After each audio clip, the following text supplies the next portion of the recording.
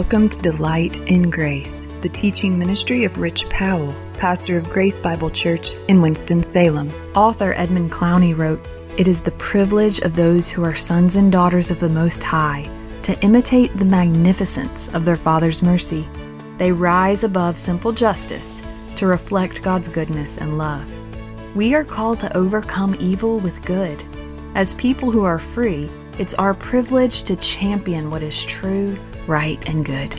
This world is passing, and we are free to live for the greater reality that full righteousness and satisfaction are coming when we are eternally with Christ. There's only one before whom we will stand in the end, so we must live with His opinion in mind. My reflection of Christ and the glory of God are higher priorities than protecting my rights, my comfort, and my survival." Today is the second part of this sermon titled Faithful Through Sorrow, which was first preached on October 16th, 2022. The treatment of the owner toward his property, the treatment of his property was completely left up to the disposition of the owner. There were some who were people of integrity and kindness and justice, but the vast majority of them were very cruel. A huge percentage of the first century world was people who were slaves. And brutality was common. Sexual abuse was common because a slave had no rights. You're my property. And a slave had to do whatever the owner required of them. That can get pretty gruesome. This is where the sorrow comes in. This is a sorrowful state. So I want to offer a little bit of perspective here because he says in verse 18 to be subject to your masters with all respect. Let me make something very clear here. Slavery, any form of slavery, is a human invention. It's a human scheme. It's the fact that we humans in this fallen created order, humans who are alienated from God, this slavery is the result of human bondage to our passions.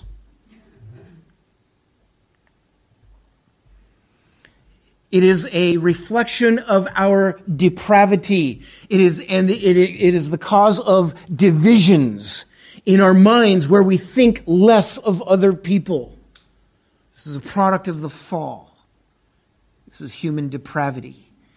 And it results in partiality and prejudice, where you think someone else can become your property, therefore you have the right to treat them any way you please. Because they're yours, you can abuse them without recourse. You can abuse them with impunity. It's a sad reality of human history that goes way, way back. The idea that as slavery as we know it, of capturing, kidnapping an individual, and then transporting them and selling them in the marketplace is outright condemned in Scripture. Absolutely. Let me show you a couple of examples. 1 Timothy chapter 1 and verse 10. Paul is writing to Timothy and he's talking about people who are lawless and disobedient, who will receive the just reward of their behavior.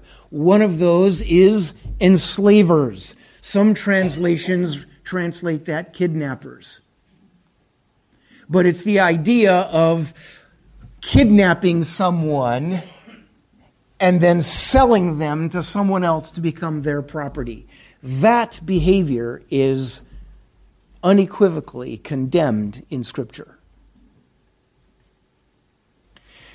The reason why it's important to say that is because in American history, some owners would take a verse like today's, verse 18, and preach it to their slaves and say, see, the Bible says you have to be subject to us with honor. defending and justifying their own evil behavior. This also is not just in the New Testament. This condemnation of that kind of slavery behavior is condemned even in the Old Testament. Let's look at Exodus chapter 21.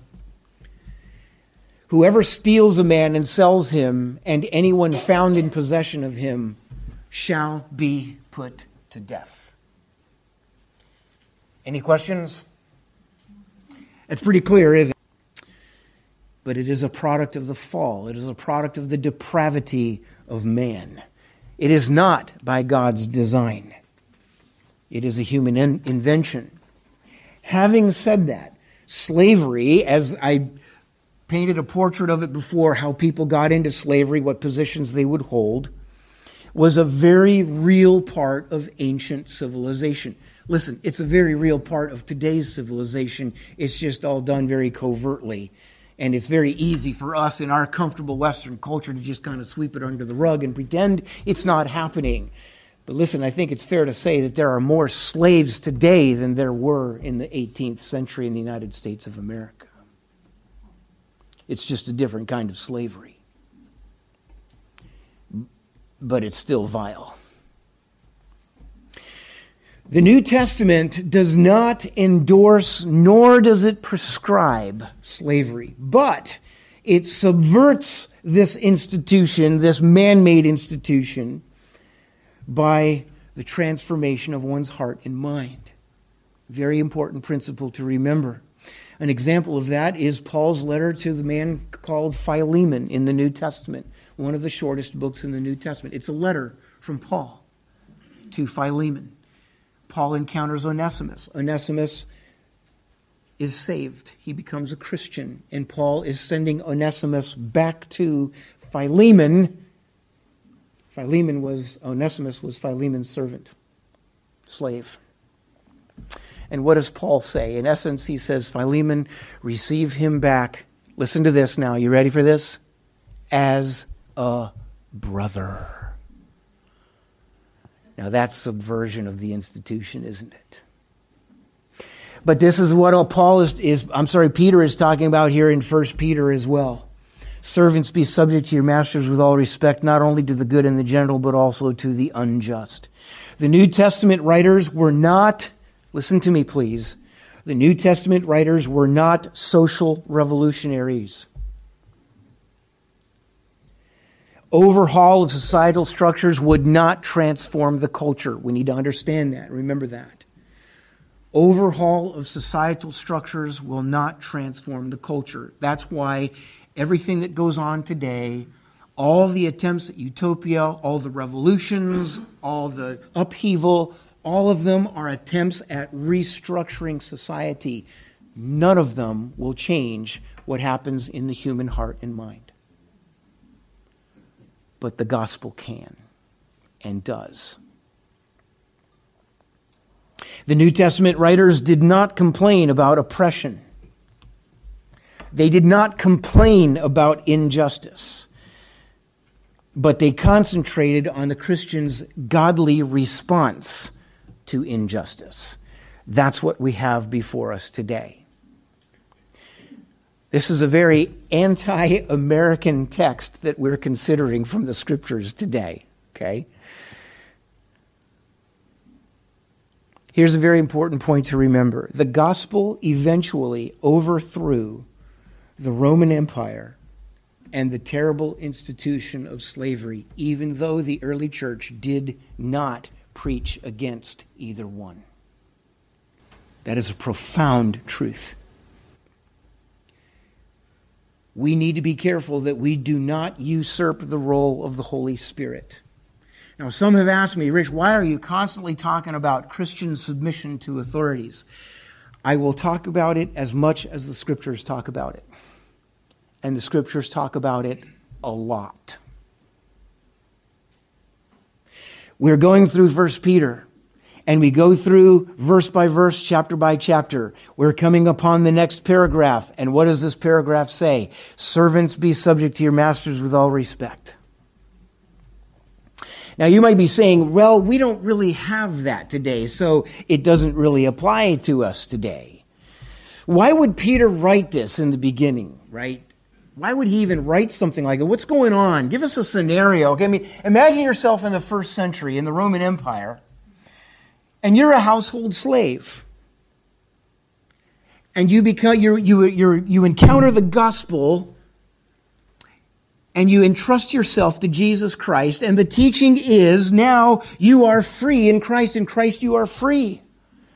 And so I'm free from the bondage and penalty of sin. I'm free to know God, to enjoy Him, to walk with Him. I have this freedom. So what does that mean about my slavery? You can see how that would be a very real question in the first century, wouldn't it? And some of them would say, well, I'm free. Now I have no business being a slave serving some human. That's why Peter writes what he does in verses 18 through 20. Because some of them were saying, hey, the apostles are writing and they're teaching in Christ. There's neither Jew nor Gentile. There's neither slave nor free. I have no business being a slave because I'm not a slave in Christ. So how do you address that?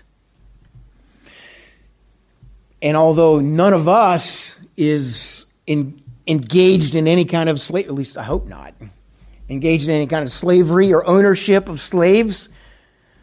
And so we're thinking, okay, well, yeah, this is a good history lesson, but how does it apply to me today? Well, that's what we need to consider, because there are very important truths that are related to this throughout Scripture.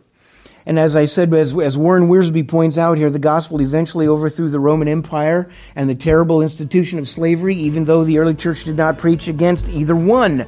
What the gospel did, what the church did through the gospel, was called sanctified subversion. We're so glad you've joined us for Delight in Grace, the teaching ministry of Rich Powell, pastor of Grace Bible Church in Winston-Salem. You can hear this message and others anytime by visiting our website, www.delightingrace.com.